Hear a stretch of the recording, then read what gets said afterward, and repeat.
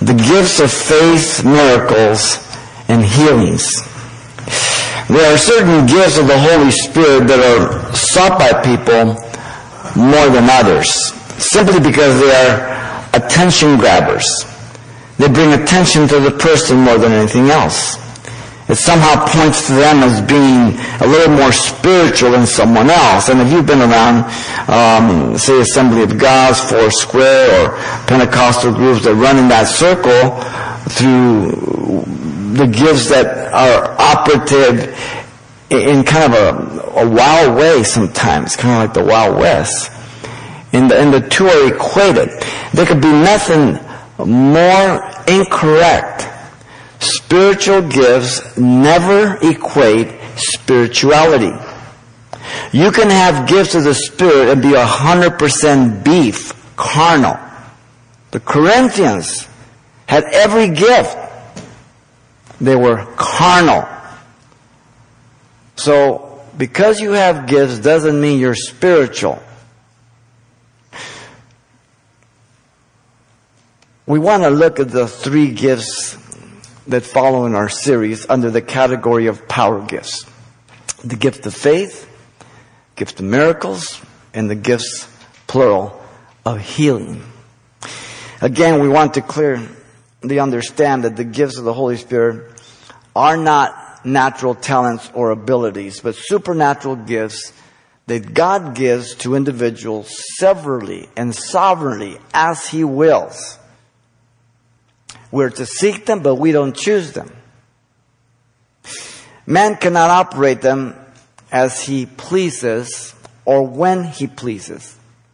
But they are active when and where and through whoever God chooses. This is particularly true of the first 9 gifts which we're studying. The gifts of revelation or word of knowledge, word of wisdom, and discerning of spirits. We've seen those.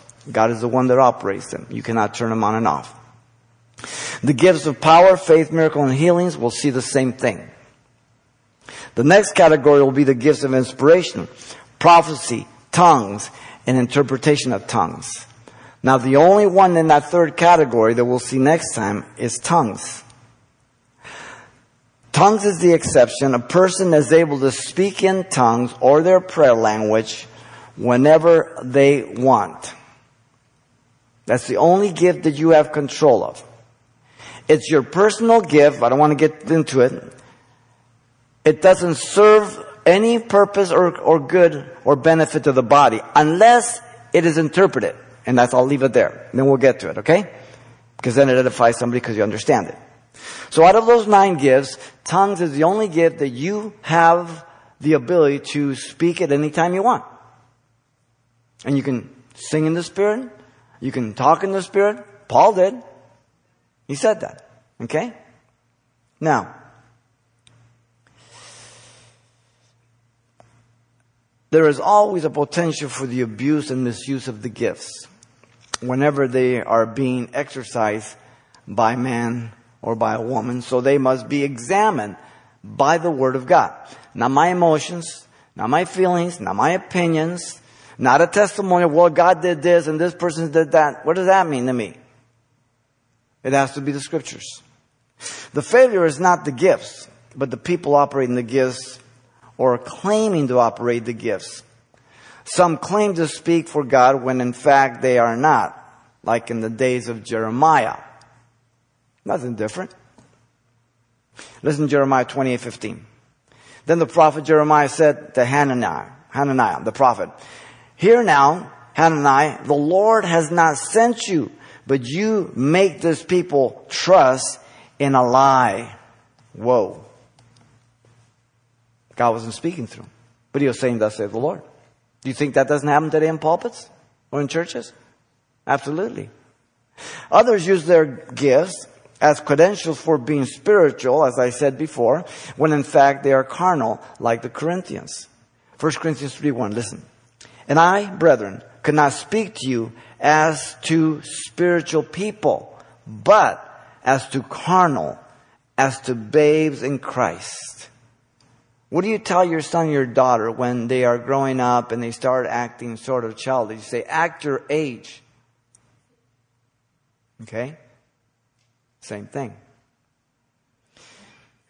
And still others abuse the gifts to exalt themselves above others, to lord over the people out of pride and power and control. Jesus said, but he who is greatest among you shall be your servant. Matthew 23:11. There's only one type of leadership. Are you ready for it? Servant leadership. Study the book of Nehemiah.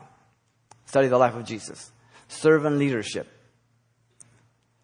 People get used by God. They get puffed up. They become power hungry, and then they become corrupt in every other way. There are 21 gifts of the Holy Spirit listed in 3 places. Romans 12:6-8. 1 Corinthians 12:8-10. And verse 28 of that chapter also. And then Ephesians 4:11. That's where all the gifts are listed. 21. Often people ask me, are there more than 21? Well, I can only go by the 21 that are listed. I can't add. I can't take away from it. Remember, everyone has at least one gift. As you sit here tonight, Peter says this, as each one has received a gift, minister it to one another as good stewards of the manifold grace of God. 1 Peter 4:10. So you have at least one gift. I have at least one gift. You and I probably have more than one gift because they work in multi-combination many times, as we've seen and we will see again. Okay? And it's for the edification of the body. Every part of your body is there to serve the other parts of the body, never themselves. The foot's not there for the foot. The hand's not there for the hand. The eye's not there for the eye. It's for the other parts of the body. And Paul uses that illustration, but we miss it. So in view of this, let's continue our series here on the gifts of the Holy Spirit as we study the next 3 under the category of the power gifts. Gift of faith, miracles, and healings. And we'll see that that's plural. Let's begin with the gift of faith. 1 Corinthians 12, verse 9, the first portion, gives us that gift. Now, the definition of the gift of faith is as follows. And again, we're taking this from Harold Horton, like the other ones. He does an excellent job on the definition. He says, a supernatural power of belief to an individual to receive what the Holy Spirit has revealed. Harold Horton says the gifts of the Holy Spirit defines it this way. Active faith that passively expects a miracle or whatever is revealed. Passive faith. You're not doing anything. God reveals it to you that He's going to do it. That would be a word of knowledge. Okay? And all you do is believe God, and He does it. You don't do anything about it. Okay? The gift of faith. The book of Hebrews defines faith itself for us. It is the substance of things hoped for, the evidence of things not seen in Hebrews 11:1. But that is not the gift of faith, but faith itself, yet it is after the same nature and character. It's divine, supernatural. But there's a distinction between the gift of faith and general faith, and we'll see that. We could define the gift of faith as the guarantee of things revealed despite of the evidence of things not seen. So that God gives you a word of knowledge, I'm going to do this, and in spite of no evidence, you believe passively, confidently that God will do it. Now, time will allow me to know if it's me just imagining this or if it's God. If it doesn't come to pass, then it wasn't God speaking to me. Nothing lost. I'm waiting for God to do it. So this is not presumptuousness, will, or mind power. It is that you are certain that God has spoken to you and you're resting in God. The gift of faith is God's enabling me to believe what He reveals. Whatever God calls, if He calls a person, He enables them. If God gives the word of knowledge, He's going to do a miracle, then He enables them to believe. And they rest in God. The manifestation may not always be immediate though. But because it is the gift of faith operating, the individual waits for God to bring it to pass, confidently knowing God has spoken to him or her. And you wait. I have known women who have waited for their husbands when they had all the right to divorce, adultery. But God told them to wait. And they faithfully believe God. And I have seen some of their husbands come to Christ. But they were the ones that made that decision, believing God spoke to them. You understand? Now that doesn't mean that everybody has to wait. If you have the grounds for divorce and adultery, then you have the biblical right to do so. But if God tells you, I want you to wait, then it's your responsibility to obey God and wait, right? And that would be the gift of faith through a word of knowledge.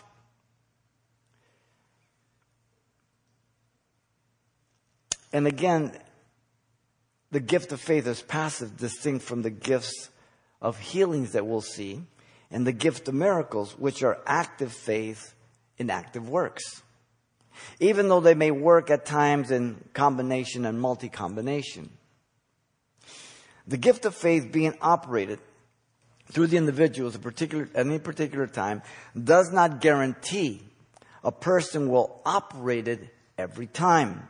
For God not only disperses the gifts sovereignly as He wills, but He also manifests it sovereignly as He wills.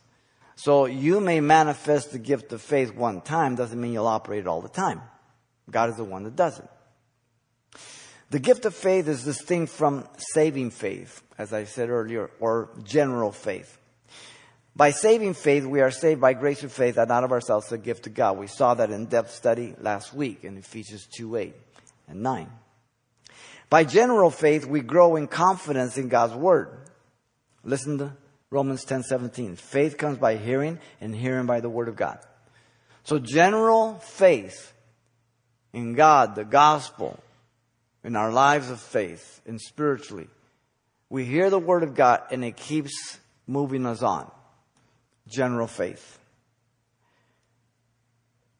The word for faith in Romans 10:17 is the word rhema. Sometimes you hear Fred Price and some of the positive confession with the rhema and the spoken word, and don't confess nothing negative. And they make a big to-do difference between the rhema and the logos. There is no Greek scholar that would make such a distinction. Not Vincent, not Robertson, not Linsky, nobody. One is spoken, the other one, logos, entails the thought and the whole concept, okay? No distinction. Now, not like they make it, about being blessed of God or bringing that reality to pass. It's not biblical. Now, if all this is true, what we have defined then, we should be able to find it in the Old and the New Testament as we have the other ones. So let's begin in the Old Testament, evidence of the gift of faith. In 1 Kings chapter 17, verse 2 through 5, we have there, as God promised to feed Elijah by the ravens. Remember? Listen to the passage. Then the word of the Lord Yahweh came to him, saying, get away from here and turn eastward and hide by the rock, the brook Cherith, which flows into the Jordan. It will be that you shall drink from the brook, and I have commanded the ravens to feed you there. So he went and did according to the word of the Lord Yahweh, for he went and stayed by the brook Cherith, which flows into the Jordan. God gave him a word of knowledge. He passively believed. He moved on it. He waited. God gave him the water. God gave him the food to the ravens. Gift of faith. Okay? It's real simple. But it came through a word of knowledge. Elijah believed God to sustain him by the widow. You remember in 1 Kings 17, 8 through 14, who had a handful of meal and a little oil in the cruse. That text says this. Then the word of the Lord Yahweh came to him, saying, arise, go to Zarephath, which belongs to Sidon, and dwell there. Now remember, he was running from Ahab and Jezebel. See, I have commanded a widow there to provide for you. a word of knowledge, what he's doing, and a word of wisdom together. So he arose and he went to Zarephath. And when he came to the gate of the city, indeed a widow was there gathering sticks, and he called her and said, "Please, bring me a little water in a cup that I may drink." And as she was going to get it, he called to her and said, "Please, bring me a morsel of bread in your hand." So she said, "As the Lord Yahweh your God lives, I do not have bread, only a handful of flour in a bin and a little oil in the jar. And see, I am gathering a couple of sticks that I may go in and prepare for myself and my son, that we may eat it and die." Not very happy ending here. And Elijah said to her, "Do not fear, go and do as you have said, but make me a small cake from it first, and bring it to me, and afterwards make some for yourselves and your son. For thus saith the Lord God of Israel, the bin of the flour shall not be used up, nor shall the jar of oil run dry until the day the Lord Yahweh sends rain on the earth." God gave Elijah the word of knowledge, word of wisdom, where to go. He told him of the miracle he was going to do. Elijah tells her the word of knowledge of the Lord and the miracle he's going to do. And he does it. She didn't do it. She obeyed. Elijah didn't say that on his own. It would be selfish for him to say that all she has will give me first. So here you have the gift of faith. You have a word of knowledge, word of wisdom, gift of faith, and you also have a miracle here. Okay? 4 at one time. The widow believed the word of the prophet that the flour and oil miraculously supplied until God sent rain. In 1 Kings 17, 15 and 16. Listen. So she went away and did according to the word of Elijah. And she and he and her household ate for many days. The bin of flour was not used up, nor did the jar of oil run dry, according to the word of the Lord Yahweh, which he spoke to Elijah. So here you have faith, miracle, word of knowledge, word of wisdom. We're pointing out the gift of faith because this text gives us the gift of faith, which is passive. Now, you remember the widow's son fell sick and died, and Elijah prayed, laying himself on the child and believing God would revive the child in 1 Kings 17, verse 17 and 21.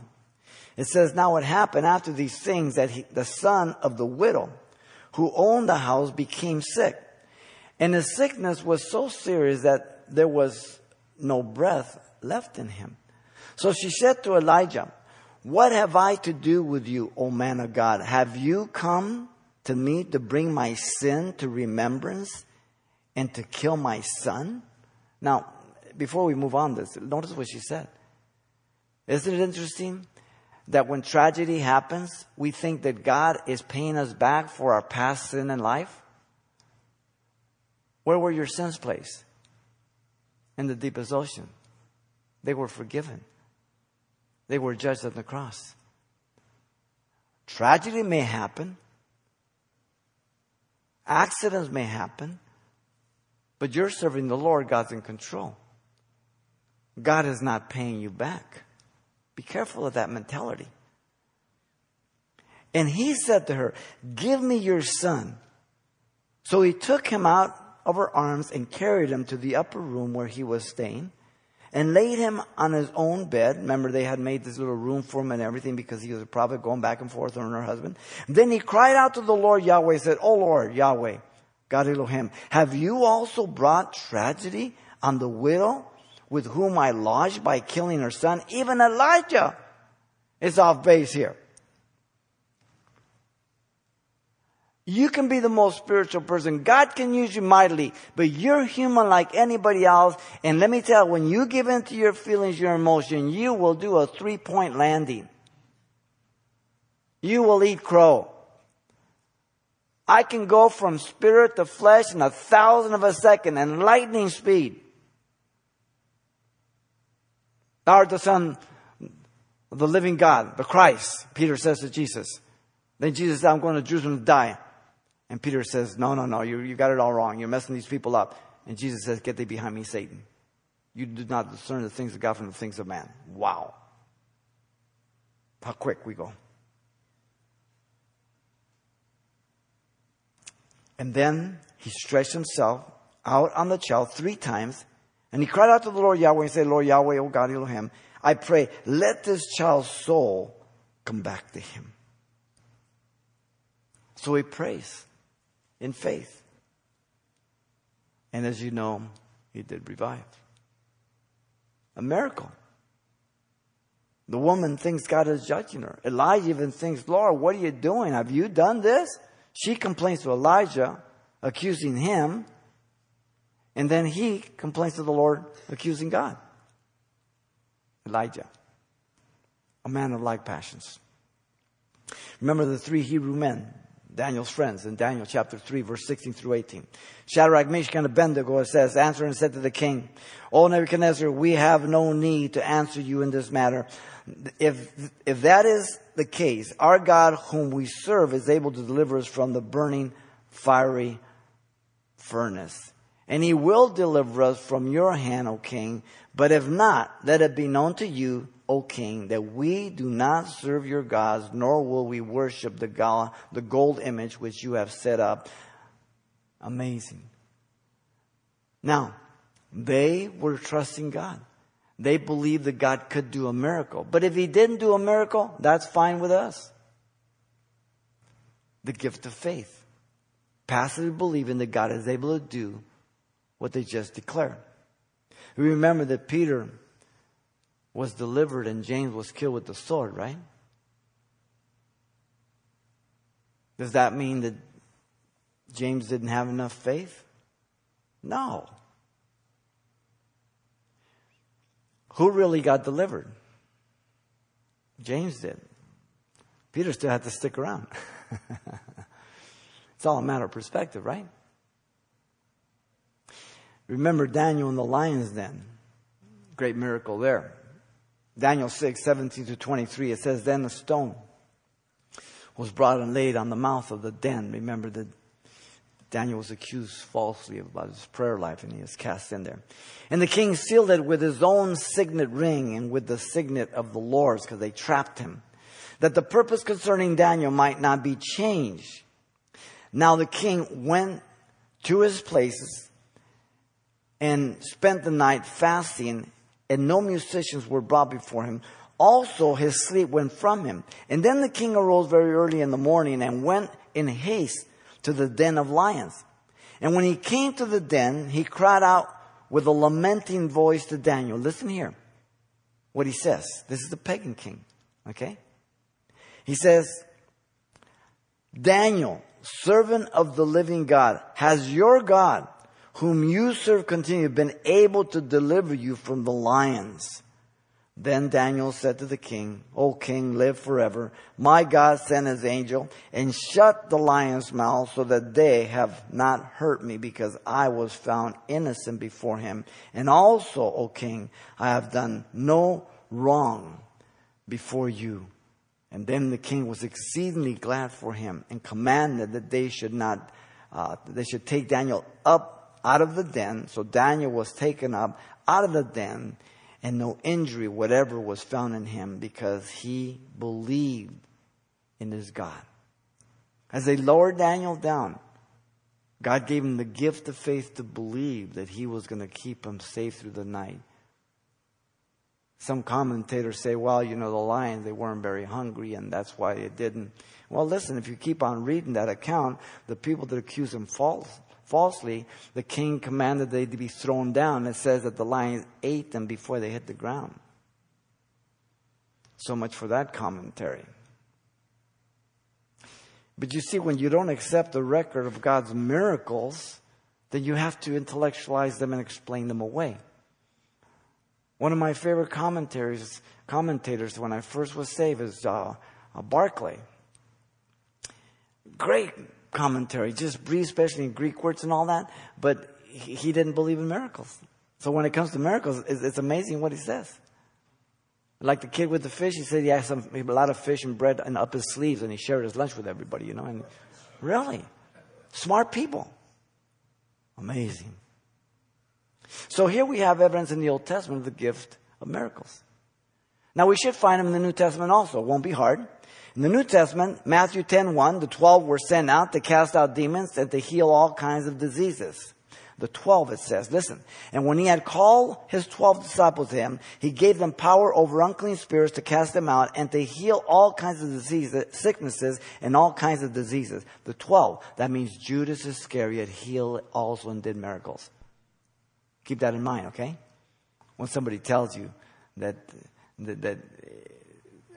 Judas Iscariot wasn't walking with the Lord and stuff like that. You gotta do some finagling here. He did miracles. People were healed under him. The woman with the issue of blood, or 12 years, is another miracle. In Luke 8:47 through 48, now when the woman saw that she was not hidden, she came trembling and falling down before him. She declared to him in the presence of all the people the reason she had touched him and how she was healed immediately. And he said to her, daughter, be of good cheer. Your faith has made you well. Go in peace. So you have the gift of faith that she possessed, that God gave to her the minute he touched the hem of his garment, and the miracle of being healed. Here we have it. The positive confession movement condemns those who are not healed. They say they lack faith. They must have sin in their life. Now, it may be true that you have not faith, or that you have sin in your life. But that's not category straight across. When you teach a false doctrine like that, of course, if I pray for you for healing and you don't get healed, it's got to be you that have sin, because not me. I don't have sin. Right? It's a very condemning doctrine. If I've got to choose between you and me, who do you think I'm going to choose as being spiritual? Mark tells us in Mark 5:28 and 29, for she said, if only I may touch his clothes, I shall be made well. Immediately the fountain of her blood was dried up, and she felt in her body that she was healed of that affliction. So again, the miracle. But you also have the gift of faith. Ananias was told by God to lay hands on Saul and he would recover his sight in Acts 9:12. Immediately there fell from his eyes something like scales, and he received his sight at once, and he arose and was baptized. A miracle. These things like scales fell off his eyes. He was blinded for a time. Paul was told no one would be lost in the ship on his way to Rome, remember.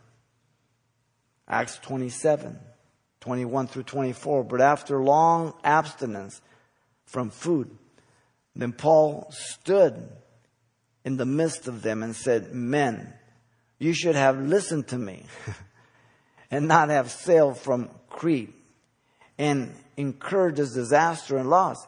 And now I urge you to take heart, for there will be no loss of life among you. There's a word of knowledge as well as a word of wisdom, but only of the ship. For there stood by me this night an angel of the God whom I belong to and whom I serve, saying, do not be afraid, Paul. You must be brought before Caesar. And indeed, God has granted you all those who sail with you. The gift of faith. You have a miracle. They work in multi-combination. You have a word of knowledge.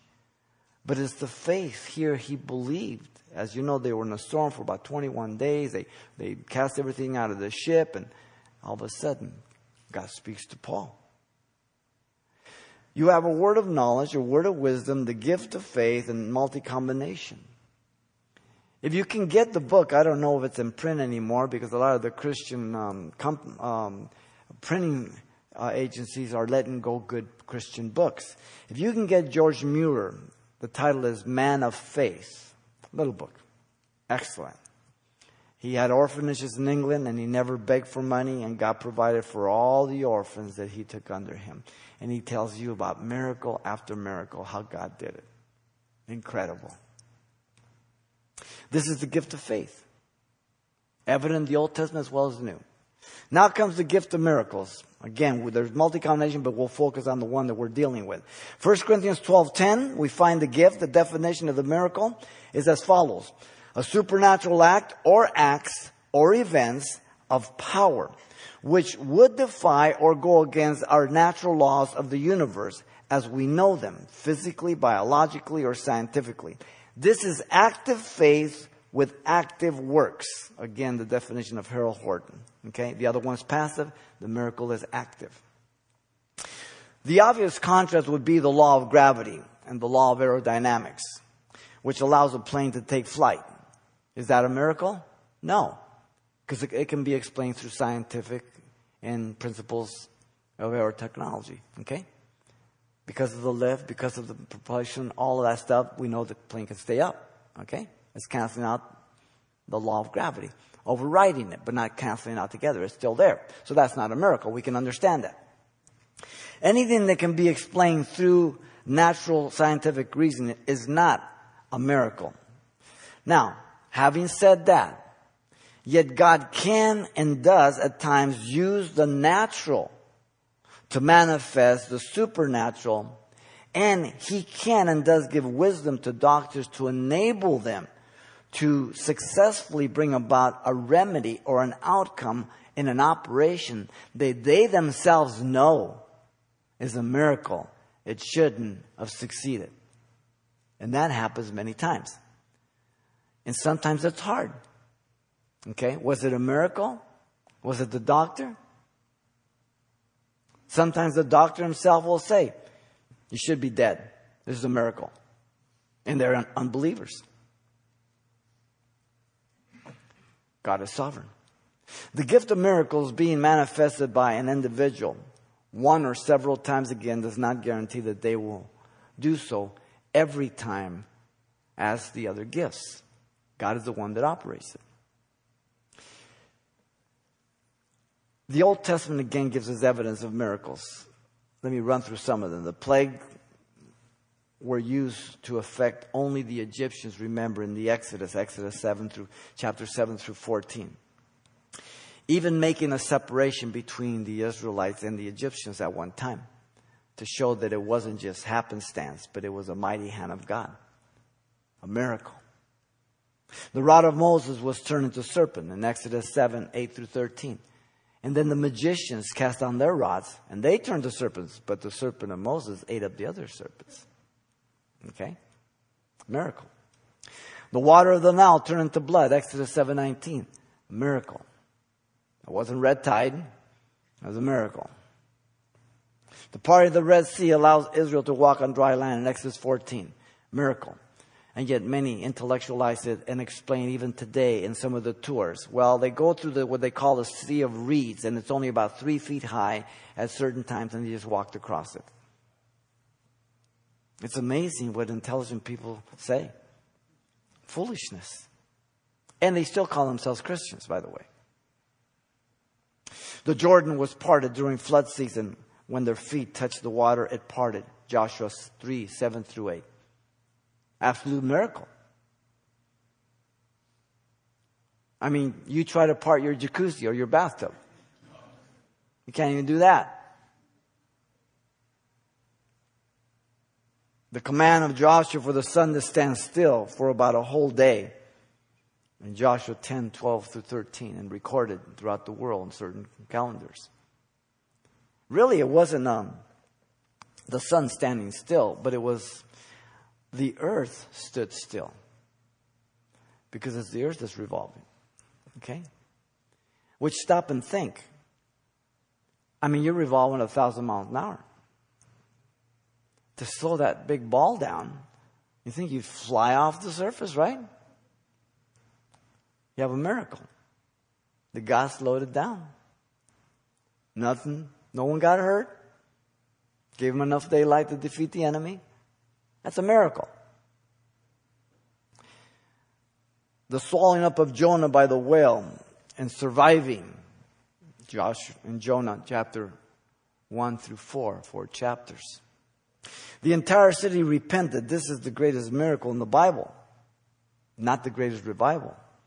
There's many miracles. The miracle of Jonah being swallowed and burped up. The miracle of the repentance of an entire city. They call it the greatest revival. It is not. Because revival, according to the Bible, is for the believer, not for the non-believer. Revival, Dr. Orr was the greatest expert on revivals, and he said that revival can start with one person, two. It makes no difference of the number. But it's to revive the believer who has become indifferent and lethargic in his faith. And God steers and revives his heart. And the overflow of that revival is to have a vision and heart for the lost. So the overflow of revival for the people of God brings about evangelism and a heart for the lost.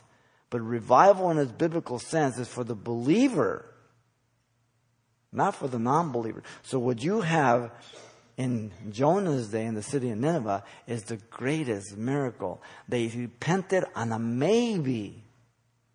And God put his wrath off for 100 years. And then he poured it on them because they reverted back. Wow. So those are some of the miracles of the Old Testament. Very, very clear. The New Testament evidence of the gift of miracle is equally impressive. Jesus was known for miracles, as you know, and in Matthew 4:23, and Jesus went about Galilee, teaching and preaching in the synagogues, the gospel of the kingdom, and healed all kinds of sicknesses and all kinds of diseases among the people. So Jesus didn't say, well, I only heal this, I only heal that. Whoever came, he healed. The disciples were partakers also. Matthew 10:1. And when he had called the 12 disciples to him, he gave them power over unclean spirits to cast them out and to heal all kinds of sicknesses and all kinds of diseases. Once again, the 12, Judas Iscariot, did miracles. God used them, okay? Luke 10:1. Jesus sent out the 70 disciples, 2 by 2s, and they performed miracles, including casting out demons, and they returned with joy. In Luke 10:1. Listen to what they said. Jesus said to them, because they were rejoicing for the demons cast out, Jesus said, nevertheless, do not rejoice in this, that the spirits are subject to you, but rather rejoice because your names are written in heaven. People get all excited about these power gifts, and they're legitimate, they're for today, but they seek them for the wrong reason, for attention for themselves, to be thought as spiritual. Jesus says, rejoice as your names are written in the book of life. That's something to get excited about. That's a greater miracle. You're a miracle that you repented. That's a miracle. I'm a miracle. You're a miracle. What you did is not natural. It's supernatural. Jesus miraculously multiplied 5 loaves and 2 fishes, as I mentioned before, in order to feed the 5,000 besides women and children. In the book of Matthew, chapter 14, verse 21. Jesus turned water into wine at the wedding feast at Cana in John 2. Miracle. You can't explain any other way. Remember that Satan can also imitate the work of God, but he cannot create. With the magicians, Jannes and Jambres, they cast their rods down. But again, Moses' rod and serpent swallowed them up. So Satan can try to imitate, which again is something very interesting, because miracles are no evidence that you are from God. Listen very carefully. Jesus is talking to Nicodemus. John 3:2. Listen. Nicodemus said to Jesus, Rabbi, we know that you are a teacher come from God. Why? For no one can do these signs that you do unless God is with him. Is that a true statement? No. The Antichrist will perform miracles as well as the false prophet by the power of Satan. That someone does a miracle does not mean they're from God. Nicodemus was wrong. The signs must be in accord with the Word of God, by the Spirit of God, not contrary to it. So you judge the miracle by the standard of God's Word to see if it's of God. Paul tells the Corinthians that false apostles and deceitful workers transforming themselves into the apostles of Christ, and no wonder, for Satan himself transformed himself into an angel of light in 2 Corinthians 11, 13 through 14. So Satan mimics, he imitates, he duplicates, but he can't create. But he is going to do miracles. Hebrews says God bears witness of his power as he will through the gifts of miracle and other gifts. Hebrews 2:4. Listen to what it says.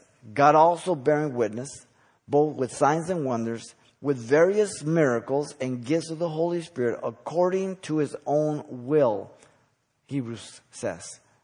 In other words, God did miracles through Peter, James, John, and all these as God willed. They were mere instruments. So the danger in these power gifts, faith, miracle, and healings, is to call attention to yourself or to believe what people are saying about you, and you bring attention to yourself and you start thinking you're something you're not, and really you're not doing it. Because if you had the gift of faith at any time and the gift of miracles, and as we're going to see the gift of healing, you would be going down to children's hospital and healing them. But why aren't you there? Because it's God that has to direct the healing, the miracle. Anytime a miracle, sign, anything adds or takes away from the Word of God, it is not of God. It's very clear. Deuteronomy 4:2, Proverbs 30 verse 6, Revelation 22:18, you shall not add, you shall not take away. 3 times in the Scriptures. This is the gift of miracles. So you see it in the Old Testament, you see it in the New Testament, in multi-combinations with other gifts. Third and last is the gifts of healings. And mark sure that it's in the plural. This is found in 1 Corinthians 12:9. The definition of the gifts of healings is as follows. A supernatural act, acts or events of power that would make an individual whole, healthy, heal without natural means regardless of the disorder. If a person has medical aid, this is not divine healing. Though certainly God could give the doctor, as I said earlier, the wisdom to manifest that miracle in itself. And sometimes we know about it, sometimes we don't. The gift is plural. It's in 1 Corinthians 12:9, 28, and 30. Plural. Healings, healings, healings. The reason being could be for distinct and specific diseases and healings. It could be that God would give someone the gift of healing regarding cancer. And God would use them in that direction. We don't know. But it's in the plural. So God could use someone in one area while using another one in another area. We're not sure. The gift does not guarantee that the person will manifest it at all times, every time again.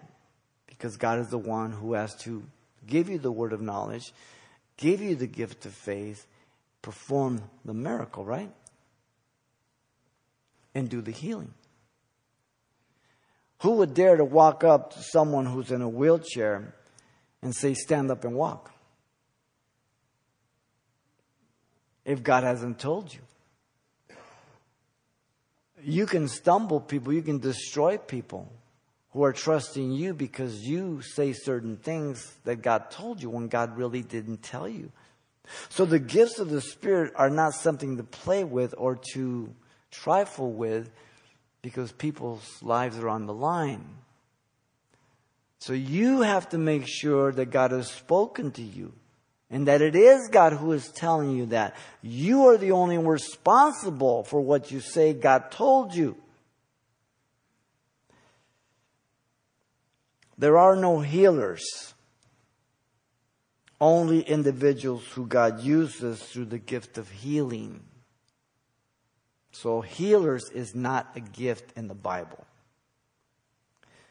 A person cannot operate the gift as they will when they will. Otherwise, certainly, as I said earlier, you or that person would be down at Children's Hospital or at the City of Hope, raising people up miraculously of their cancer or illness.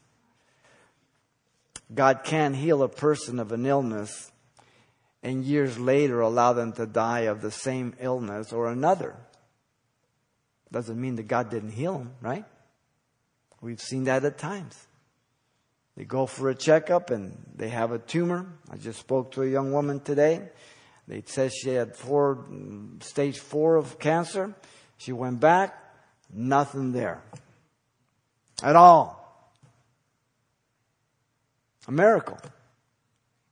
How do you explain it? You just say, God healed me. Simple.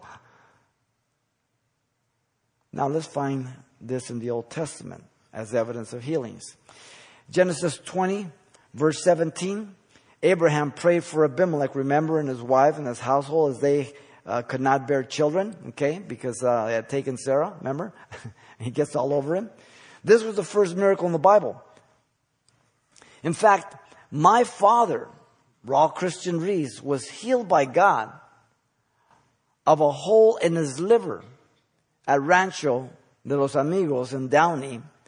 And he was a pagan at the time. This is before he accepted the Lord. You say, oh, no, God doesn't heal non-believers. Really? Show me that in Scripture. I'm giving you Scripture that God healed this pagan. And He healed my father. Miracles are not for evangelism. There's a caution here. As the late John Wimber of the Vineyard Movement used to teach, him and Wagner used to teach a class here at Fuller Seminary, Signs and Wonders. And they said that miracles are a form of evangelism to draw people so they get saved. No. The Bible says Christians don't follow signs and wonders, but signs and wonders follow Christians. Okay? God works miracles, but that's not for evangelism. People get saved by faith, hearing the Word of God. Grace through faith. Now God can use a miracle that takes place at a time to stir up faith. But they don't get saved by the miracle. They get saved by the faith in Christ Jesus as Lord and Savior. So be careful of that type of philosophy. It's nothing new. But they were heavy into that in the Vineyard Movement. I don't know where they are now, but they taught that very, very strongly. And they used to be with Calvary Chapel, then they split off. Now, Miriam, the sister of Moses, was struck with leprosy by God for speaking against Moses for marrying the Ethiopian, remember, woman. And he interceded for Miriam, and God healed her of her leprosy in Numbers 12. An absolute miracle. When you had leprosy, you're considered as dead. The Shunammite woman's son, who God had given miraculously, died, and Elisha this time laid on the child's mouth to mouth, eye to eye, hand to hand 2 times, and the child sneezed 7 times and opened his eyes and revived. 2 Kings 4, 32 through 35. You talk about a miracle. Don't confuse this account with the one of Elijah in 2 Kings chapter 4. One's Elijah, he comes first, and Elisha comes last. S is at the end of the alphabet. J is the beginning. That's how you remember them. Now, as difficult as it may be to believe, this has happened in our present day. And ages past that God has raised people from the dead. We don't see it so much here, but in China, there's been people raised from the dead. And I don't know why it is. Maybe when we see God, He has a power encounter with a lot of occult or pagan religions, like Elijah with the prophets of Baal, a power encounter. That God demonstrated that He's more powerful and He does incredible things. But if I have to find fault somewhere for there not being more miracles in the midst of us, I would have to say it would be our fault somehow, not God's. You agree with me? Okay? Because He's the same today, yesterday, and evermore, right? So the Old Testament has much evidence. But the New Testament also has evidence of healings. In Matthew 8:14, Jesus came down from the mountain and healed the leopard.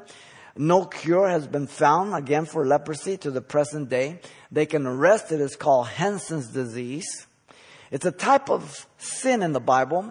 The scriptures teach this. It's due to the nature of its destroying aspect. It destroys the nerves, endings, and the feelings.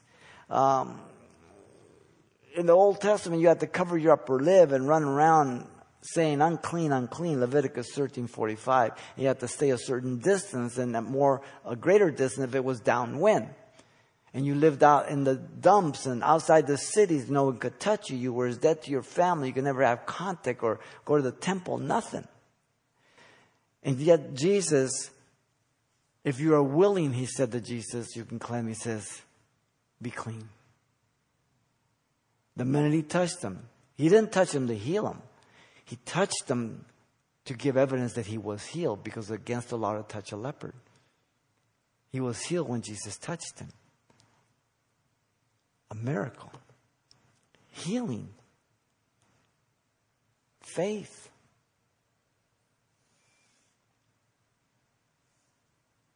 Jesus healed Peter's mother-in-law of the fever in Matthew 8:15. So He touched her head,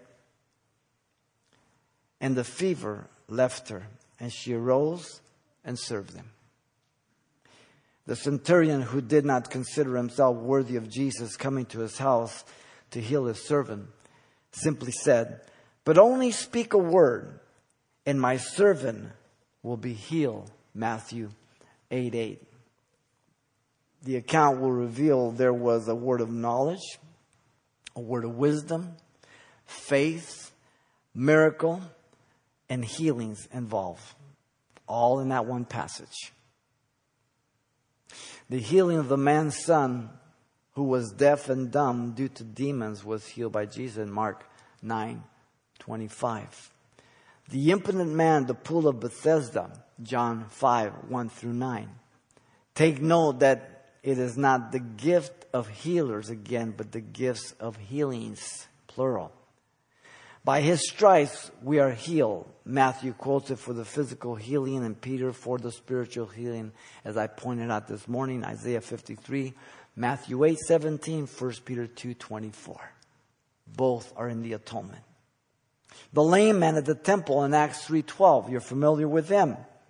So when Peter saw it, he responded to the people, men of Israel, why do you marvel at this? Or why do you so intently look so intently on us, as though by our own power or goodness we had made this man walk? Men in Israel, why do you marvel at this? The people of God should not be amazed that God does miracles or heals. It should be a common thing to us. Not that He does it all the time, but that He can do it. But if you're not used to it, you may marvel. The danger of the apostles here was to take credit for it. There's a danger on the flip side of that when God uses you, that people want to worship you. They think it's because you are closer to God than them. And that's not the case. There are a bunch of rats out there in Christianity that just rob people, defraud people, And their miracles are not of God. They're set up, con artists. And yet God still uses them for people to get saved. Does that bother you? It shouldn't. God will deal with them either here or there. But He'll use it to reach people. Healings were an attestation and confirmation of the resurrection in Acts 4:29 through 30, 5:12, and many other places. The power of the resurrection. In fact, in Acts 4:29 and 30 says, "Now the Lord look on their threats and grant to your servants that with all boldness they may speak your word by stretching out your hand to heal, and that signs and wonders may be done through the name of your holy servant Jesus." They asked God to use them. And with great power, the apostles gave witness to the resurrection of the Lord Jesus. And great grace was upon them all. Acts 4:33. And through the hands of the apostles, many signs and wonders were done among the apostles, or among the people, and they were all with one accord in Solomon's porch, Acts 5:12.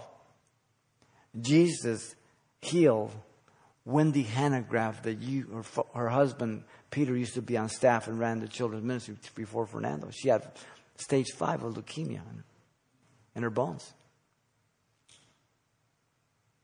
Healed her completely.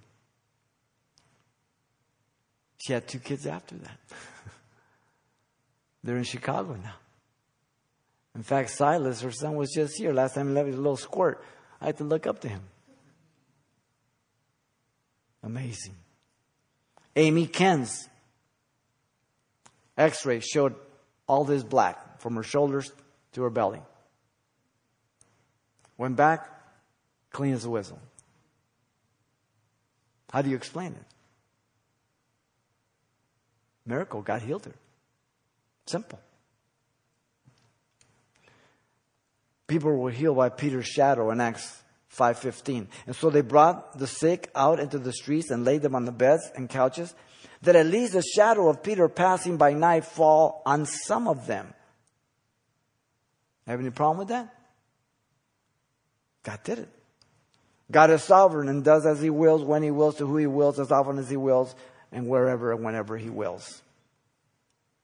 Yet He never violates His attributes or His word. He's perfect.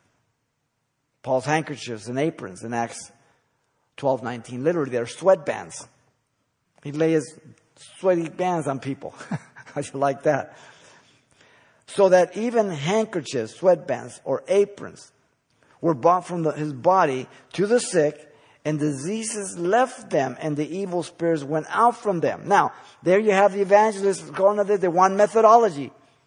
So they mail you out if you want to be healed.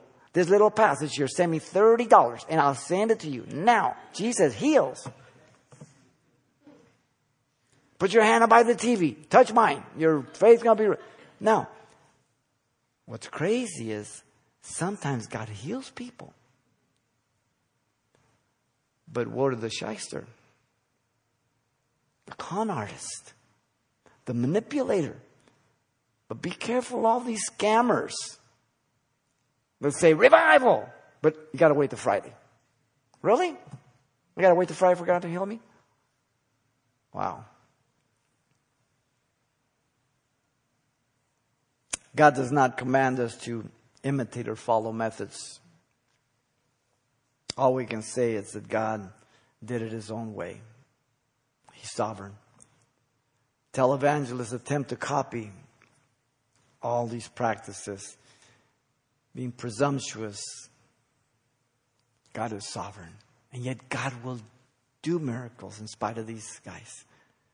Because God loves His people that come by faith. He honors the heart of the person who comes, not the person who's being the instrument necessarily. The father of Publius lay sick in Acts 28, 8 through 9. And it happened that the father of Publius lay sick of a fever and dysentery. Paul went in to him and prayed. And he laid his hands on him and healed him. So when this was done, the rest of those in the island who had diseases also came and were healed.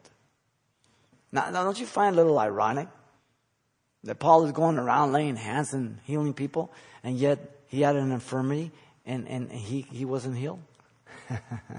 Does God have a sense of humor? The elders are to anoint with oil, laying hands on the sick, James 5:14. This is what we do the first Thursday of every month. We suspend the in-depth study. We have communion. We worship the Lord. We pray for the needs and for God's direction. And then we take time out for you to come forward. We anoint you with oil if you have a need. Lay hands and we pray in faith that God would heal you or touch you or give you wisdom, whatever your need is. This is very important for you to step out and to trust God for and to ask Him individually and corporately as a church, that God may move in the midst of our lives, that we may see the evidence of His grace and His love. He does this. The gift of faith, the gift of miracles, the gifts of healing. All three, the power gifts. They are legitimate for today, but they are some of the most abused, not the only ones, and some of the ones more sought out because it brings attention to you. Once again, let me close with this statement. Because you have gifts does not mean you're spiritual. You can have gifts of the Spirit of God. God can use you in a word of knowledge, a word of wisdom, gift of faith, miracles, healings, and yet your life is 100% beef. Remember Balaam's jackass? We all qualify. God honors His word above His name, and God loves His people and will meet their needs. And we just rest in the Lord. But we have to judge everything by the Scriptures. Father, thank you for your grace and your love, and we thank you for tonight. And Lord, we pray you continue to deal with our hearts as we continue to study and examine your word. I thank you for every person tonight, Lord, and I pray that you would continue to help us to learn and to be more aware of these gifts and, Lord, the multi-combination and how you use them, Lord. Lord, I pray right now if there's anyone here who doesn't know you or over the internet, you would speak to their hearts about their need of you, how you love them and you want to do the greatest miracle in their life, saving them, Lord, as they would call on your name. If you don't know Jesus Christ as your Lord and Savior, God has brought you here to be saved, to repent of your sins. God wants to do that miracle of making you a brand new creature in Christ. By grace through faith, not because you deserve it, but because you are convinced by the Spirit of God that you are a sinner in need of forgiveness. And that's the only way you're ever going to get into heaven, by Jesus Christ. If this is your decision, it is by the illuminating work of the Spirit of God as He gives you faith to believe. But He won't make that decision for you. You must make that decision. God forces no one into heaven. He convicts them and then they make a decision to choose. If this is your decision, this is your prayer to Him, a prayer of repentance. You can repeat it where you're at and He's going to save you right now. Father, I come to you in Jesus' name. I ask you to forgive me, Lord, for all my sins. Give me a brand new heart. Fill me with your Spirit. I accept you as my Lord and Savior. Amen. Amen.